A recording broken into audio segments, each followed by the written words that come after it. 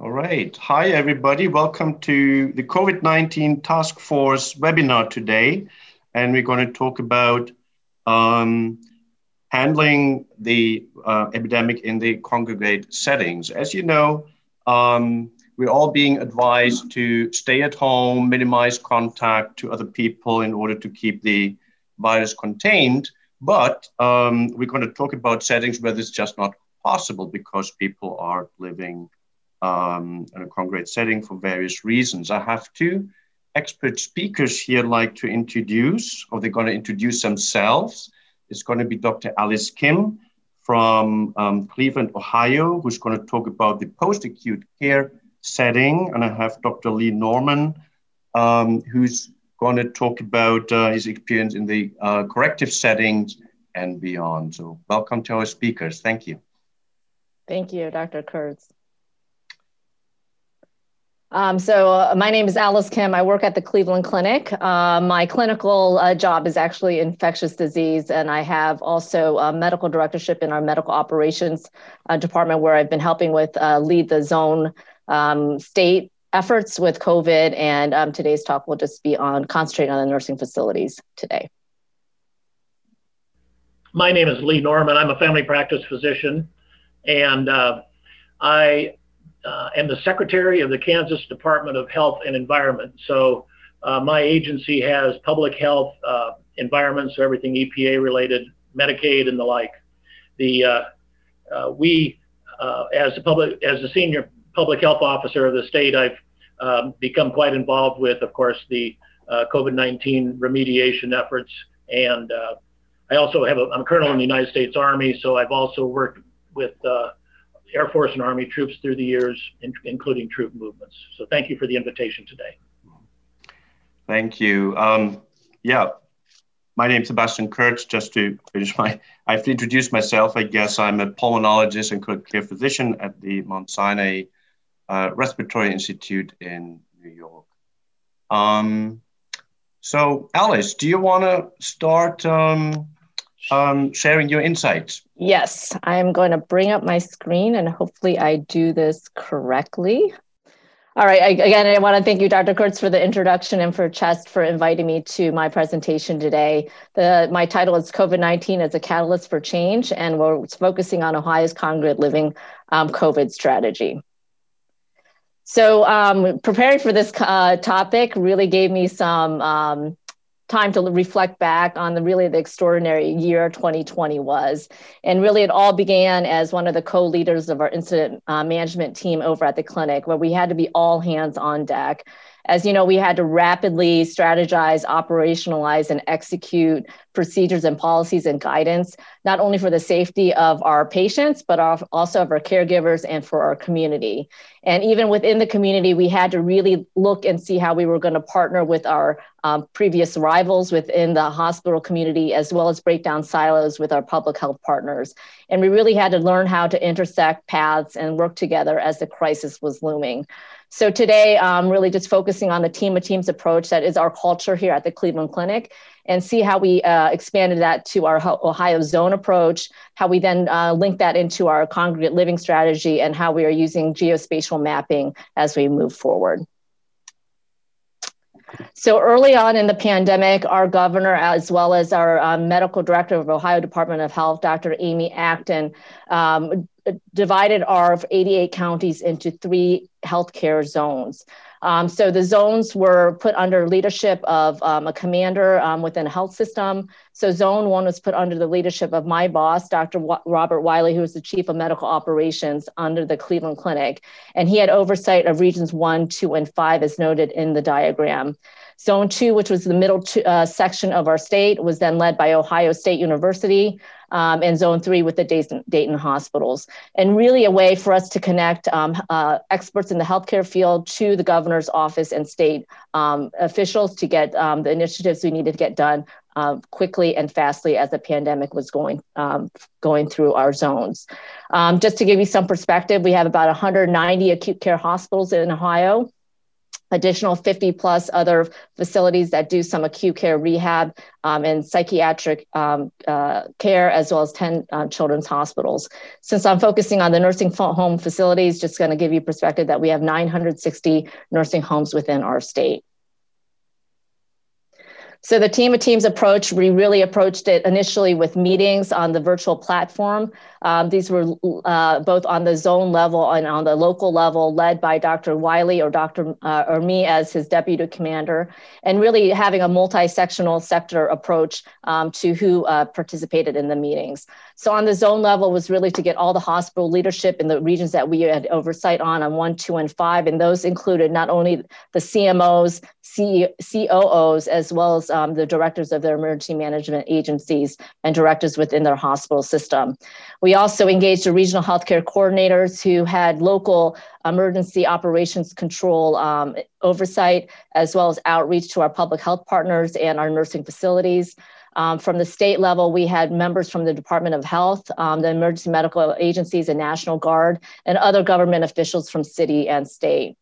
We brought up topics, and we still have these zone meetings 3 times a week to look at national and also state updates, to look at surge reports, outbreaks. And what was really great is we brought guidance and messaging to this group of attendees. And again, because of the rapidity of all the changes that we had with especially masking, PPE, isolation, and resource allocation, it was a great forum for us to get that message through to a lot of people to then message back to their hospital systems.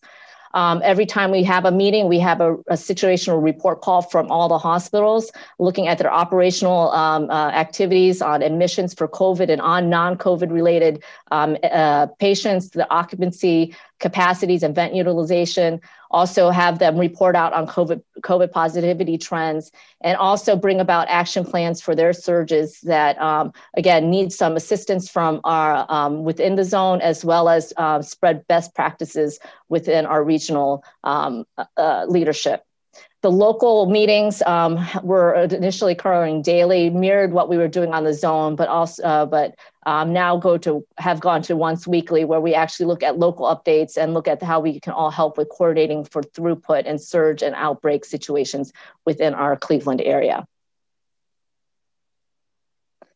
We did a lot of initiatives. This is just a slight bearing of what we did, but again, broken up to what we needed on different levels of care.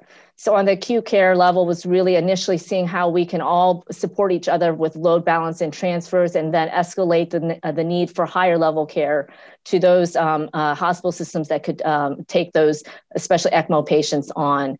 We also then had processes in order to look for resource allocations, not only for vents and PPEs, but for pharmaceutical therapeutics, and also looking how we can support each other with surge with a hotline that was made available for anybody to call into if they needed any assistance. So simultaneously, we were looking at the congregate living care situations and seeing how we can support them. And that's what I'll focus on for the rest of this presentation. So with my background in post-acute care for the last decade, I really understood sort of the limitations that they had, not only on sort of the deficiency of sort of clinical support, but also material support. And really, it became a very precarious situation then when COVID-19 came, and it was spreading fast. And we really needed to focus on how we can support them with a safety net. And that was what my focus was. How can we support them with a net of not shouldered by one hospital system or one public health system, but how do we do it partnering with everyone? Because again, it was going to be a big effort. And even though people who, like me, who work in the post-acute knew about this vulnerability, I don't think on a national level, it really became known until the MMWR report that came out in early spring in March. And then it really did highlight how the infection control practices really were not up to speed and caused not only intra-facility, but inter-facility spread of the infection, and how these highly vulnerable patients, because of their age and multiple comorbidities, were really vulnerable to severe illness and from death from this infection. So this report really highlighted the high attack rates. They had up to 2/3 of their residents get infected, with dozens of their staff and even their visitors. 57% of their residents became hospitalized, and I believe another 36% or so of their visitors, and 23 of their patients died. So high case fatality rate for the residents was up to 27%. So again, what we learned from this was that the spread was because staff members were working while they were symptomatic, but also working in multiple facilities. And again, this is not uncommon in the post-acute care setting where these staff members are working at multiple facilities at the same time. So with the infection control and prevention practices, it was not, they were unfamiliar with the practices, and again, were hard to adhere to even the standard practices that they should have been recommended to do. But on top of that, the other layer challenge was that they didn't even have the adequate PPE at that time. And remember, early on, PPE supplies were down, and that did not allow them to, again, do the best practices for infection prevention and control. Early on, there was a delay in the recognition of these cases. And again, as we got to learn that elderly patients did have subtle changes in their behavior and mood that would be sort of the first symptoms that could lead to COVID, be recognized as COVID infection. And again, they didn't have that low index of suspicion early on. And again, the testing availability was not there early. It was limited, and they could not confirm cases as they were coming through. So all those really contributed to the high case fatality and illness rate in those facilities.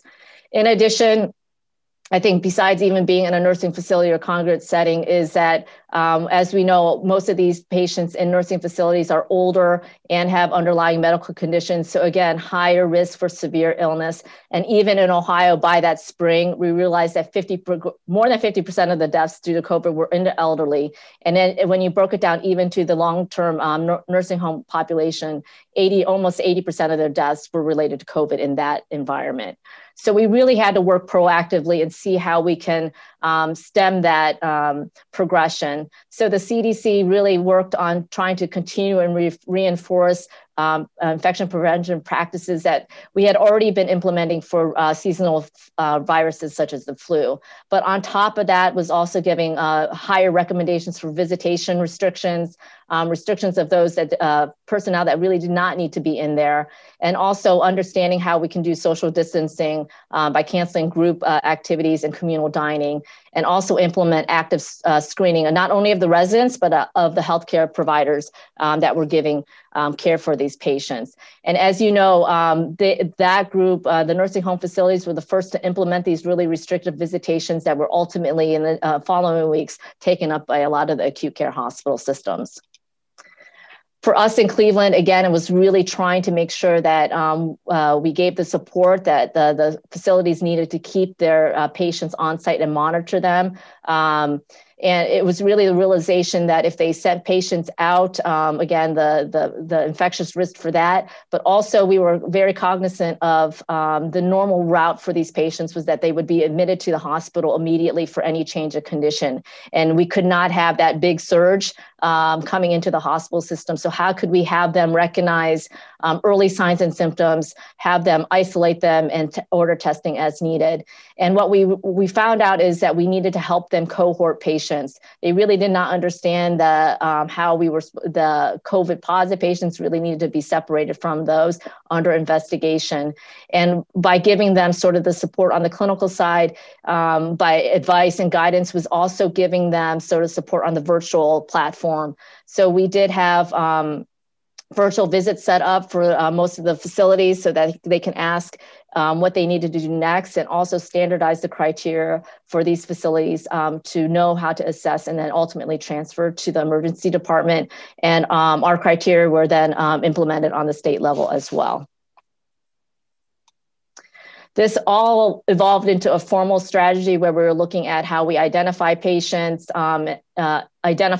facilities, link up communication, collaboration, standardize the care, and then centralize what we're doing with either data and action plans. So initially it was really to identify what the nursing facilities and congregate living situations were, Again, it wasn't just called a nursing facility. There were other different congregate living facilities that we will have to that we definitely need to be aware of. We got listing from the Ohio Department of Health, as well as our regional healthcare coordinators, to understand where they were, who they were, and how they functioned. We linked them up to the acute care hospitals with their networks, and also brought in our community partners in public health, emergency management, and our healthcare coordinators. All this really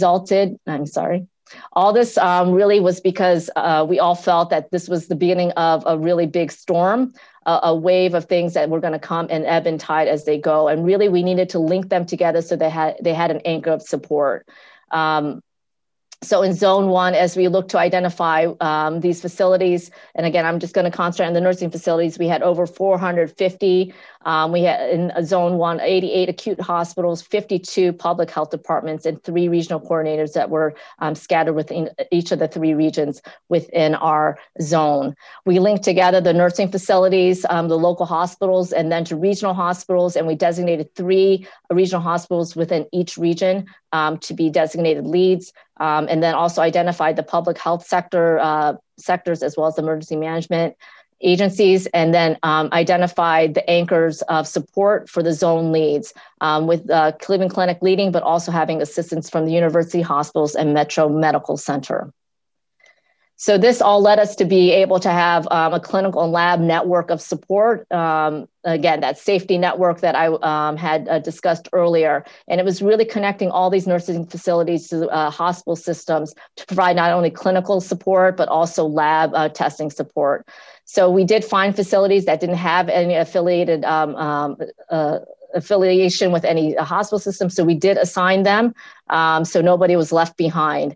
We honored existing relationships, and then had the extra layer of support of the 3 zone designated hospitals, as I mentioned, as their anchors. The lab affiliations closely followed and mirrored the clinical affiliations, but we did honor existing lab contracts with commercial vendors or referrals, and again, had that extra layer of support with the 3 zone designated hospitals in the labs and hospital systems to, again, take over the overflow labs that could not be supported by their contracted labs. We had the local health departments as the gatekeepers, so they were to assess and the clinical and resource needs at the facility, do what they could, and then tell us what they needed from the regional and zone level to help support their efforts. In addition, we wanted the nursing facilities to be proactive. So we, in April, we had them fill out, we launched a congregate living online REDCap survey that they needed to fill out every week to every month. And it was really for us to make sure that their contacts were updated, so they knew who we knew who they were, and then they knew who their affiliates were. This was another venue for them to also request guidance for clinical and lab resources in a expedited fashion, as well as prevent redundancy. So really, the central directory for all these nursing facilities was really a big foundational support as we moved forward. So with the standardization of the contacts, we also then standardized practice with guidance and management that included not only PPE, infection prevention, but also treatment and strike teams and testing. This also led to us having a standardized process for resource requests and transfer processes. So within the big major health systems, we all had our own playbooks that we pushed out to our affiliates, but then also to the zone. Again, giving the nursing facilities a way for them to have something to look at for not only infection prevention, but also for outbreak control and management. And really, this was sort of like a living document. It was updated very frequently, so they understood when the guidance had changed that they really needed that they had a resource for them at the facilities to use and to train their own staff. Regarding the hospital escalation process, again, we wanted to make sure that we had a streamlined process where facilities were not scrambling to find out where their patients could go to appropriately and safely. So we advised the nursing facilities to, again, do lateral transfers within their local regional referral hospitals, first. If there was a need beyond the clinical need that could be supported within the region and needed escalation into the zone for the clinical need, and or because bed capacity was an issue within the region, it went up to the zone. And what we did is we augmented the transfer services that were already and centers that were already established and put regional physician leads to help assist the transfer centers and the hospital leaderships to expedite transfers and again, make sure that the patients were getting to the right level of care at the right facilities at the right time. So this is just really a summarization of the progression of support and the standardized approach that we had for not only resources on the clinical, but on the physical needs. Again, we really wanted to support the congregate facilities on the nursing side and have them be proactive, have them be able to identify cases and manage and treat them on site, and really give them the resources to, again, inventory their needs first, which was not only PPE and testing, but also staffing, and that they need to explore their options on the external vendors and agencies first, and then alert their local health departments as soon as an outbreak occurred or when their need was there. That then escalated to the local health departments who identified and coordinated needs. And if they could not support that, was to go to the local regional hospital partnerships, who again help facilitate and coordinate any of the support that was needed at the facility level, and then ultimately go to the zone, where we helped out and worked closely with the Department of Health and Ohio Emergency Management Association agencies for those unmet needs.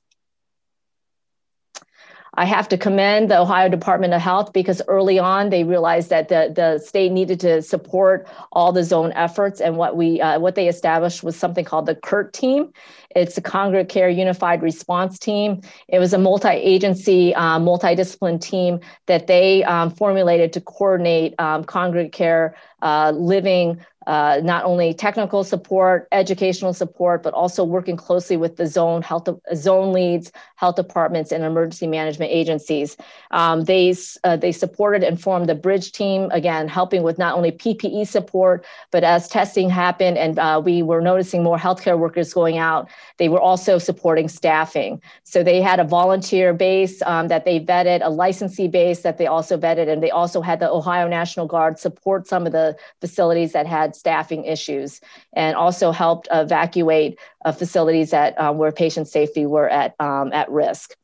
Hand in hand, they also established the healthcare isolation centers, or HCICs, which were existing nursing facilities that were able to apply for additional financial support if they were able to take care of active or recovering COVID patients. So they needed not only to have the staffing support, the resource support, but also sort of the facility layout that was conducive to taking care of these patients. And really the goals were three. It really gave them the facilities that applied for this a way for them to manage the patients on site for themselves. It also gave a venue and facility for those in that level of care who were not able to support those patients to be able to transfer into an HCIC so the appropriate care could be done, and also help the acute hospital systems. So instead of, again, admitting patients who did not need that level of care into acute hospitals, they could go to these HCICs, and then also help with the efficiency of throughput at the acute hospital level, where we could transfer these patients at the time of discharge to these facilities that we knew could take care of these patients that were either actively with COVID or convalescing. All this framework is really important as we understood that, again, the population in these facilities were not getting infected from symptomatic healthcare workers, but also from the asymptomatic carriage within the community. So by May, there was a directive from ODH that we needed to start doing facility staff testing. And again, having that infrastructure already in place really helped with this coordinated effort. So again, I'm working with the Ohio Department of Health, and then having our own clinical zone lab and clinical affiliations were all very helpful and needed as we got the Ohio National Guard to start to swab, as well as get the local health department to do the monitoring. So within a 6 to 8 week period, we were able to test 900 facilities, 68,000 or more employees, and 1,700 residents in a very coordinated, seamless fashion. Again, they took our lead from zone 1 and pushed out how we coordinated logistically to the other 2 zones in the state. So we are still working on our active efforts of COVID in our state. Again, we had 3 surges that have mirrored what happened nationally. And again, looking back, it was really issues with PPE in the beginning, testing in the middle, and then really acuity of hospitalizations in the end of the year. We are still having long-term care facility cases, as you can see, with still a high mortality rate, with about 50% of our cases of deaths still being represented in the long-term care facilities. So hopefully, hoping that with continued efforts, we can get through this pandemic together with better numbers to show. The last thing I'm going to concentrate on is the centralization of mostly with data and efforts, looking at how we did reporting and the directory, and also looking how that helps solidify action plans, and also then touch base about the geospatial mapping that we're doing with our analytics department at the clinic and beyond. So as most states and local health departments have had to do is look at how centralized monitoring and reporting of the cases really did help identify outbreaks and then help with action planning. And that also was augmented in our zone with how we had a directory of contacts and resource needs and allocations that all helped really coordinate intercept teams when outbreaks were actively occurring, and also centralizing the transfer process for patients who needed higher level of care, as well as coordinated efforts with resource allocation and distribution. I have a shout out to our team in the business intelligence at the Cleveland Clinic, Enterprise Analytics. They've done a huge effort with how, with over 150 plus metrics that they've put in dashboards for us on the enterprise level to help us understand and again, move forward with COVID planning. The one thing that I'm going to concentrate on is their role in regional surveillance, where they have used their data analytics to help us with cluster identifications of new COVID outbreaks, and then we can help focus interventions and contact tracing at those sites.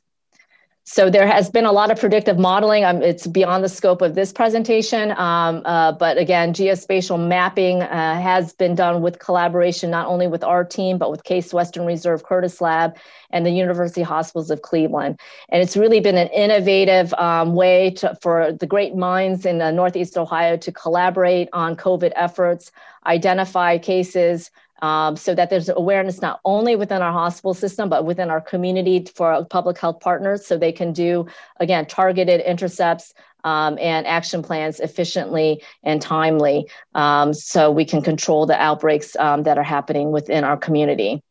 So the first thing was really to look at how we congruent housing locations where some of the cases were happening, but it really helps us focus not only on that particular congruent living, but also what is the activity around in that neighborhood. So again, we can focus interventions. The other thing that we can do is look at different variables. For this one in particular, in the right-hand corner is looking at the higher vulnerable patients that are elderly, and how many within that area of an outbreak were those, so that again, we can target interventions. They have been doing heat mapping also based on the zip codes, again, to help our public health partners understand where outbreaks are occurring and where they need to concentrate their public health efforts. And the next layer is really looking at socioeconomically challenged areas, not only in the neighborhood, but in a regional surveillance area. So again, community efforts can be targeted to these most vulnerable areas and get resources to them quickly and efficiently. This is my last slide. I am an eternal optimist. I know lots of things have come out of COVID. The cases, the illnesses, and the deaths are, almost too much hard to believe. But the one thing I do want to commend is really the partnerships that have evolved throughout our region, and really everybody taking sort of the recognition and the obligation and the responsibility of healthcare systems, that we really need to be sharing our resources, not only physical resources, but our knowledge resource to those beyond our hospital system into the community. So again, that we can have again, a foundation to help us move into a better, hopeful future. And again, a lot of these efforts that we implemented are now helping with our vaccine strategy in the state and in the region. So thank you. And that's my presentation. Thank you so much, Alice. It was great. And I think probably a lot of people who are watching this are just astonished how much planning and on a what's, which kind of scale and professional planning this occurs. Now, my first question in this regard, did you guys have a blueprint? Or did this all develop from scratch? Most of it developed from scratch. So a lot of the strategy was me and a few other members, again, trying to operationalize and get things executed as soon as possible. So I did have sort of the mentorship of Dr. Wiley, who has been in incident command and helped with the other outbreaks. But essentially, it was not to the scale or the longevity and the multiple crisis issues that occurred throughout the year. So a lot of it was just trying to get people connected and understanding that we needed to all be on each other's shoulders and helping each other out from many different healthcare delivery sectors to get things done. And I think the Midwest was kind of hit a little bit second in line, right? I think the very first cases we saw on the West Coast, and then the East Coast got really hit hard. Was this an opportunity for you guys to kind of see what may be coming and essentially get your strategy together? I think we were all aware of what was happening, especially on the East Coast in New York City. And the one thing that Cleveland Clinic did, and probably some of your colleagues, now that I know that you trained here, was that we did send a group up there of healthcare providers from the, nursing all the way up to physician level to help out with those situations. And they did report back to us about the conditions and what they saw. So we did implement some of those, looking at best practices and how we could make those even better practices on the enterprise, and how we push that out into the region. That's great. Yes, we were very grateful for all the helping hand coming from Ohio and from all the other places from the United States. So yes, we here in New York, we really got hit hard, and we have seen a healthcare system essentially at the breaking point and beyond the breaking point. Do you feel like this was, and what was there a point when you felt you guys may be having the same problem, that you may be able to handle it, or did everything a big scheme work out for you guys that you were able to handle it?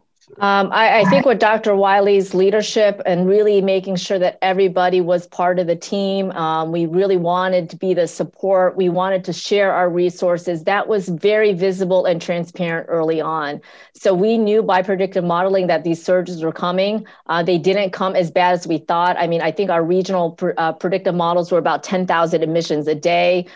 Thank goodness we never got there, but we were prepared to do it. And again, although we were leading the efforts because we have the resources at the clinic, not only with beds, but also with physical resources and personnel, it was really getting everybody else on board to contribute as well. And it's been incredible to see, again, the partnerships that have happened. And again, nobody can do this on their own. We are all being affected. And that was the one thing, I think, the transparency of what we were trying to accomplish here was partnership and collaboration. And that's the only way that we knew that we were going to get through this.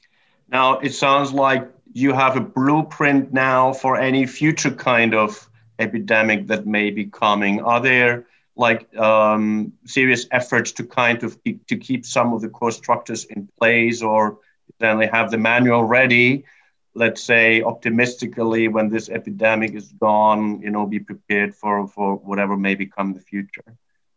Yeah, I think this is a framework that we were thinking will be the foundation for everything coming forward. We know there's going to be probably another pandemic. And again, having this infrastructure of network support is something that we need, and we're still building it. So there are, again, vulnerable populations in the group homes, homeless shelters and stuff that we are still trying to outreach to. And again, with the foundation we have, it was very helpful and is being helpful on how we're launching vaccination efforts currently too. So yeah, I hope this is the foundation. I hope we keep the partnerships because I think it will be necessary in the years to come. Great, thanks again. Dr. Norman, do you want to share your experience in a slightly different setting? Sure. Yeah, thank you. And it's a dramatically different setting. By the way, in my background, I've been a chief medical officer for 26 years, half of that up at Swedish Health System in Seattle, Washington, and the other half at University of Kansas Health System in Kansas City. So I've always been a hospital guy, and one of the things I was very concerned about early on, as per Dr. Kim, was keeping from overrunning our hospitals also. Yes, care about people that are incarcerated, but we also, because that's a very labor-intensive thing when people leave correctional facilities and go to hospitals, it causes all sorts of social and other kinds of dynamics. Let me start off with a general discussion. I've got a few slides to share, and then we'll be able to answer questions. I'm not an expert on the prison system and corrections, but by necessity, my department, as the secretary of the Department of Health, and I'm also the state health officer, so I'm the senior health official in the state. Much as we saw in nursing facilities, we saw some of the same explosion in terms of the number of cases that were occurring in correctional facilities. Correctional facilities are not a homogeneous group. We have the Department of Corrections that are run by the state, and then the county jails and retention centers are run by the county. Counties, plural. We have 105 counties, each of which has its own jail, and we don't have our command and control there, but we do in the State Department of Corrections. That doesn't include the federal penitentiaries like at Fort Leavenworth and so forth.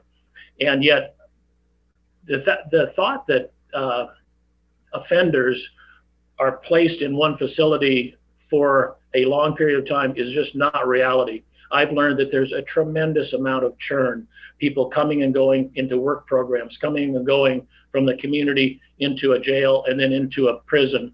And so to think that it's a stationary group of people that are confined to one area is a faulty way to think. And just look at the communities that house correctional facilities, and you'll see that staff people come and go, offenders have work release programs, and call it what it is, prisoners are cheap labor. Great example, when the State Fair of Kansas, which is, mom and apple pie and livestock shows and everything else, it's in the early fall in Kansas.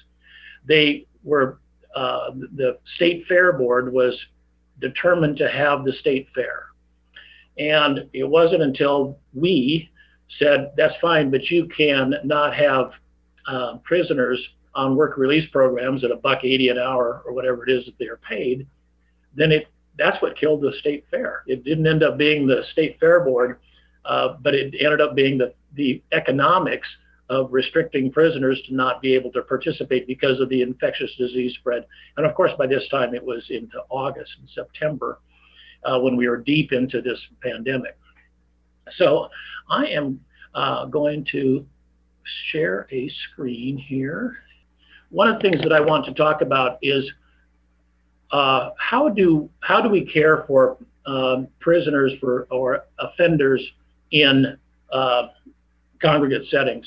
And one of the things that we did was, because nobody wants to, the public doesn't really want to devote resources to prisoners.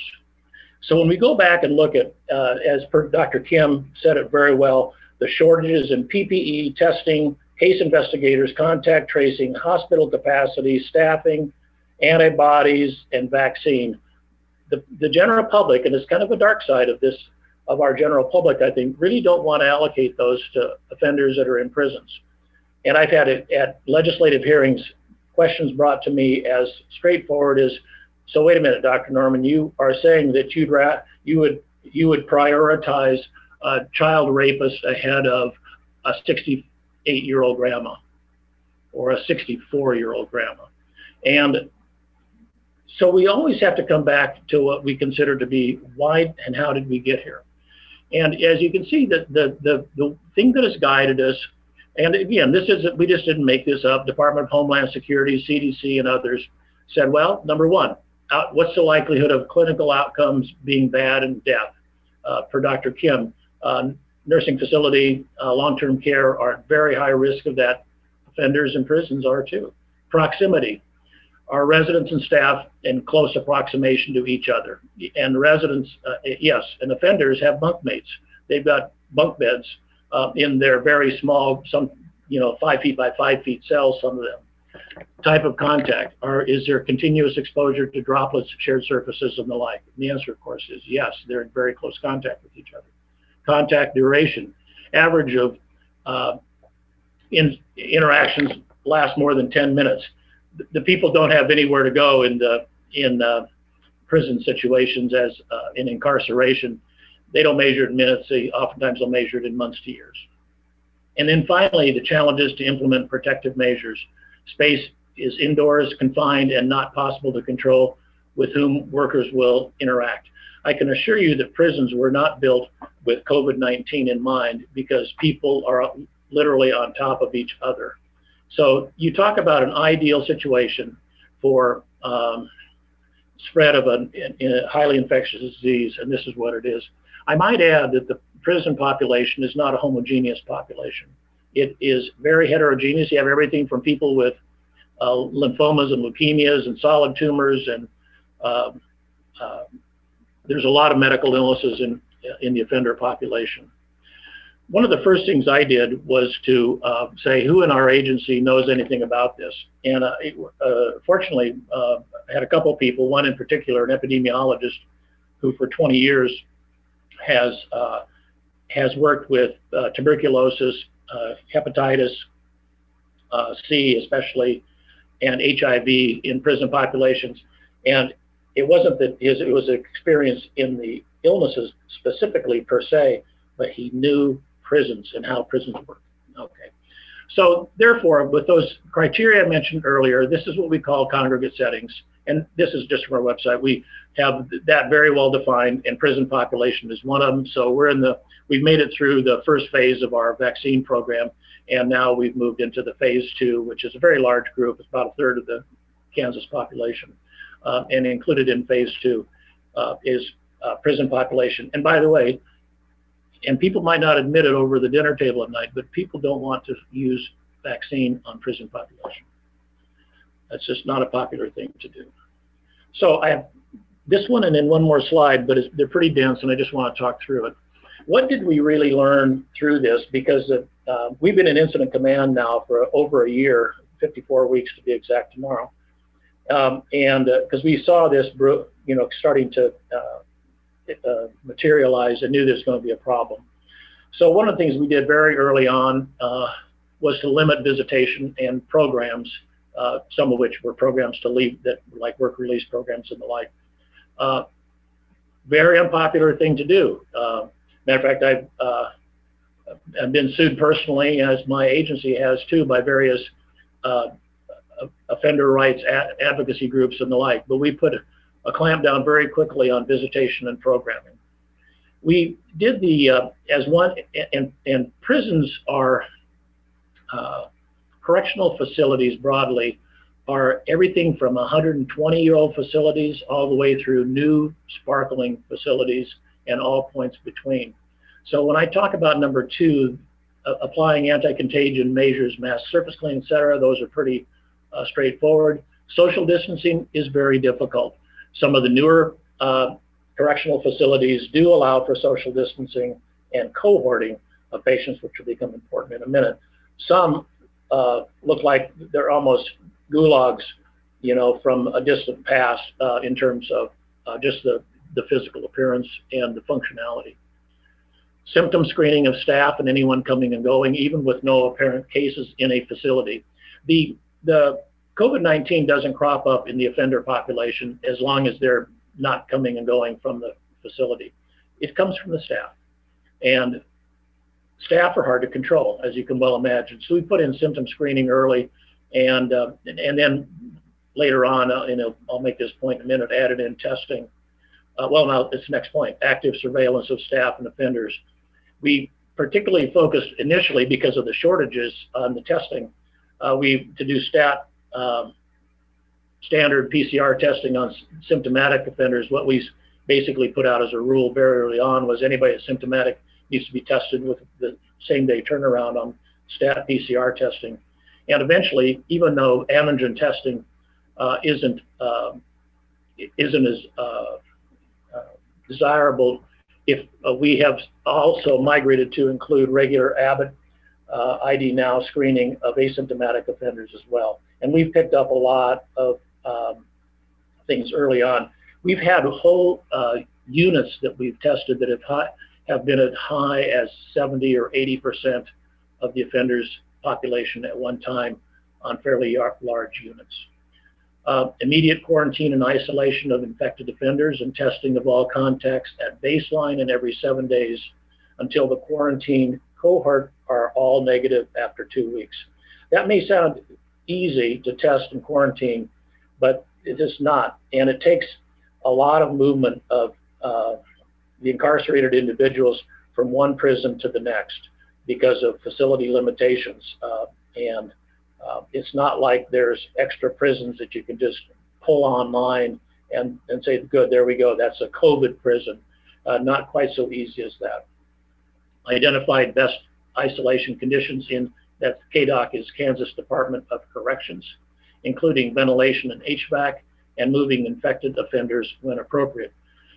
Some of the older prisons have essentially, I spelled ventilation wrong. Some of the older ones don't really have ventilation systems. They have very, very rudimentary heating systems.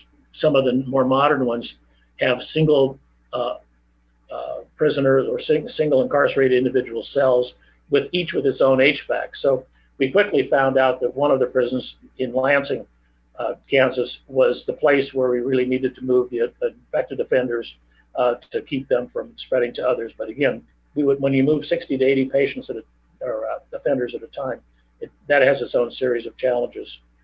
Setting up COVID management units at facilities that are near acute care hospitals.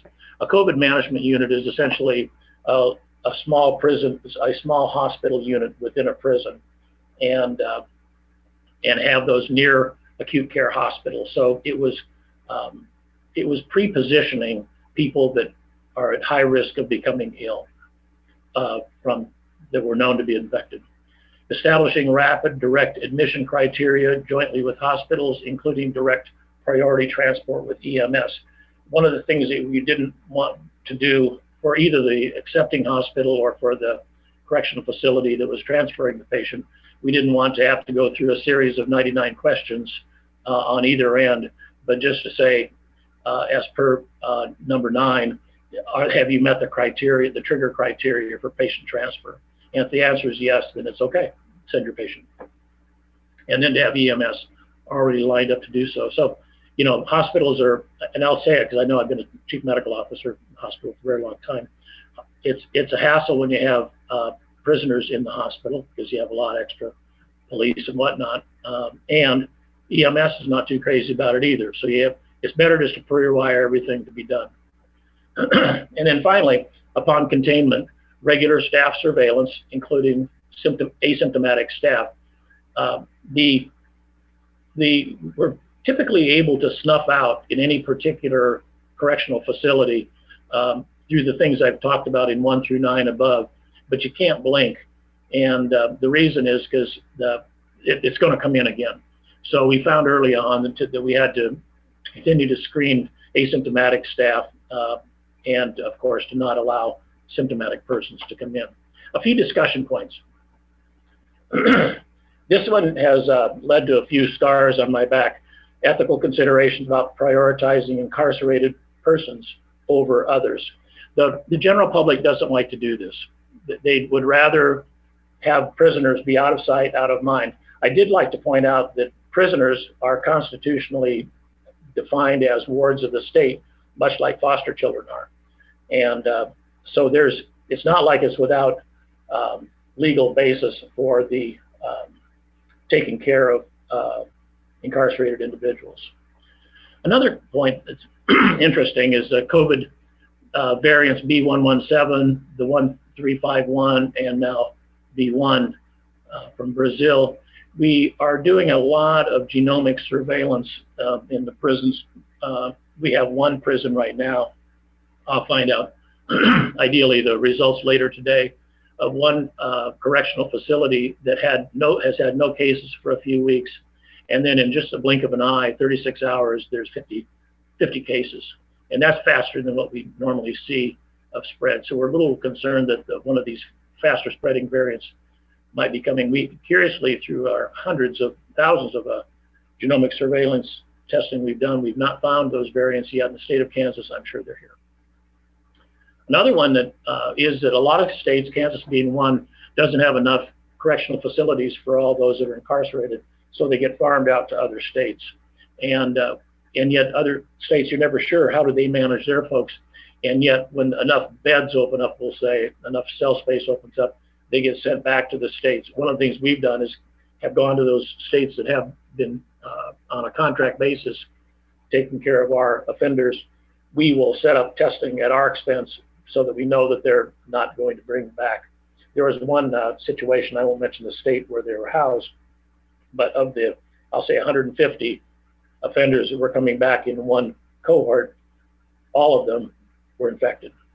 And it was most asymptomatic. Department of Corrections, the state managed. We have pretty good control over. The county jails are not within the Department of Corrections. And to that end, we've seen whole sheriff's departments who were shut down because of COVID, because they took, especially out in western Kansas, it's kind of the Wild West out there, don't necessarily embody all the principles we talk about. So some of those, not only did the jail, the offenders get infected, but so did the police stations, or in this case, sheriff's office. Discussion, what do the prison staff do at their time off? They do things like everybody else, and they bring in the virus. So we looked at every single staff person as somebody that was possibly bringing the virus, of course, into the prisons. That's not unlike nursing facilities and long-term care, I realize.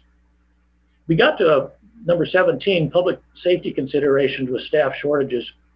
We got to a point, and I saw this in hospitals as well with hospital staff, where there were so many people that were either infected and isolated therefore, or quarantined, that it became in hospitals, it becomes an issue of just how do you get the work done. But in prisons, it's a matter of public safety and how much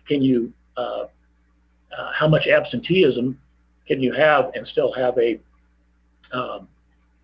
safe environment for the staff and the inmates. And finally, you can't turn a blind eye to the unions. The correctional officers are pretty much all represented by a union, and they have an intense concern for staff safety and their own pressures to bear. So in summary, the correctional facilities have their own nuances. It's tightly interwoven with the ethics of taking care of prisoners. And then, of course, the logistics are completely different than in a free living population of people. So with that, I will turn it back to you, sir. Oh, thank you very much. I think that was very insightful about, a real problem, which I think many people don't think too much about. And I think I wholeheartedly agreed that, I think the state has an obligation towards these inmates to try to protect and take care of their safety. Now, one question is, and that's probably different to the nursing homes, correction staff, workers in the correctional facility, they're not medically trained. They don't have a background at all. Especially at the beginning, did you guys have problems really with people, number one, they may just be completely uncomfortable going into that a potentially infectious environment, or don't know how to use protective equipment. And to start with, how real were the concern that they didn't have actually the tools and equipment they needed to do that job safely? Yes, good question. There is in each correctional facility, there is a clinic that are medically trained individuals. It's mostly by nurses or nurse practitioners or PAs with an overarching medical director, someplace not necessarily on site. But I'll tell you, a lot of our infected staff were the medical staff and nursing staff. Was a real hotbed. But you're absolutely right. They were not necessarily what I would consider on the cutting edge of acute care expertise that were the ones caring for now these becoming complicated patients. The other thing is, a lot of the people that are incarcerated are not particularly cooperative or follow the same social norms that the rest of us do. So, and they have the right to refuse testing, for example. And so there's nothing easy about it. And there had to be, we had to get a little bit into this before the offender population, a lot of them said, I guess this is serious after all, isn't it? Because they'd see a few of their people ship out to go to hospitals, and of course, some don't come back. We got better buy-in once there got to be more of a groundswell of that visible illness. It was a shame to see it come to that, but the offender population eventually kind of became more likely to rally around it. But you're right, especially when we had shortages of everything, it was really a matter, call it what it is, rationing of those things in a particular correctional facility. Fortunately, we've gotten beyond that now. I had a lot, as I mentioned, I'm a colonel in the Army and in the Kansas National Guard. And fortunately, I have access to Guard personnel that maybe others didn't. We had at one time 780 people, airmen and Army soldiers, many of whom we dispatched to the correctional facilities, because when you show up in fatigues in combat attire, then people suddenly become more cooperative. So that ended up being a pivotal in helping us to get the correctional facilities under control. And I think now, fortunately, we're looking like we are getting around further with vaccine distribution. So, and you mentioned a challenge to kind of advocate for getting enough vaccines for the inmates and, of course, the staff. How is it being taken up by the staff and the inmates? Or are there any concerns about, well, this is experimental drugs, and of course, it's a vulnerable population when finishing that? We haven't started immunizing the offender population yet. Okay. But we have the staff, and particularly the medical personnel. The medical personnel were in phase 1, along with hospital and other kinds of medical personnel. The staff have been readily accepting it, readily meaning, as Dr. Kim and you and I were talking about before we started, around maybe 65%, 70% acceptance rate. We haven't gotten enough vaccine into the state yet to start administering to the offender population. We'll see. And another question is, you mentioned the challenge with the asymptomatic carrier, and being in a hospital, it was exactly right what you mentioned. Even if you were considered in contact at times, as long as you don't have symptoms, you are obliged to show up for work. Now, could this setting be used to get some more epidemiological insight about what is actually the carrier rate and what the infective risk of these asymptomatic carriers? Could we learn something from that setting, and are there resources to do that? Yes and no. Yes, we can learn something, and are there resources? Not yet. We've taken copious notes, and one of these days we'll surface on the other end and hopefully understand. But I'll tell you what, it's in a wing of, let's say, 120 incarcerated individuals who are basically looking okay, and you then do deep nasopharyngeal PCRs and end up with 75% positivity rate. You say, oh my gosh, how did we get here? And it was all because there was one person that became infected. So the contagiousness of this in that kind of setting, and I described the physical setting, is it just boggles the mind how highly infectious. And again, we haven't found any of these highly infectious ones. The old ones have not. Right. Focus a couple of questions we got to the beginning of the webinar. There was one question about a problem that a large fraction of the skilled nursing facility staff is hesitant to get the vaccine. How do you get around that? I'm not sure if either of you has more personal experience with workers, and is that an issue that has come up actually? Just wondering if you have any. Dr. Kim, you want to take a whack at that? Sure, I'll whack it out. No, I think it became clear there was a lot of cultural issues, racial sort of hesitancy that we knew within the community and within the nation that we were going to have to deal with. So a lot of the things was really trying to message to them.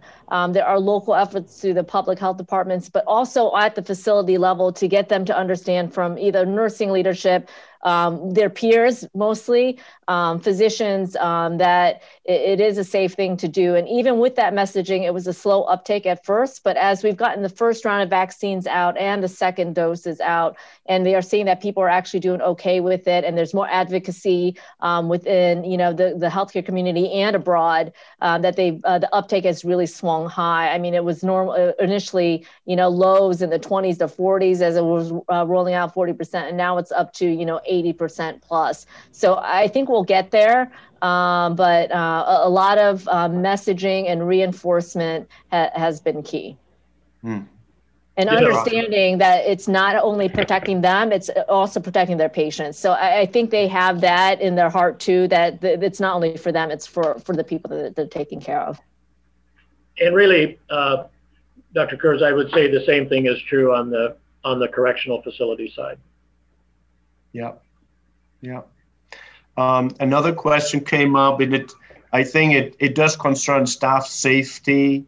The questions are any standards how people can safely have a break in terms of, to minimize airborne transmission. I know, of course, in the hospital that came up that only a limited amount of people are allowed in a break room. There has to be adequate ventilation and things like that.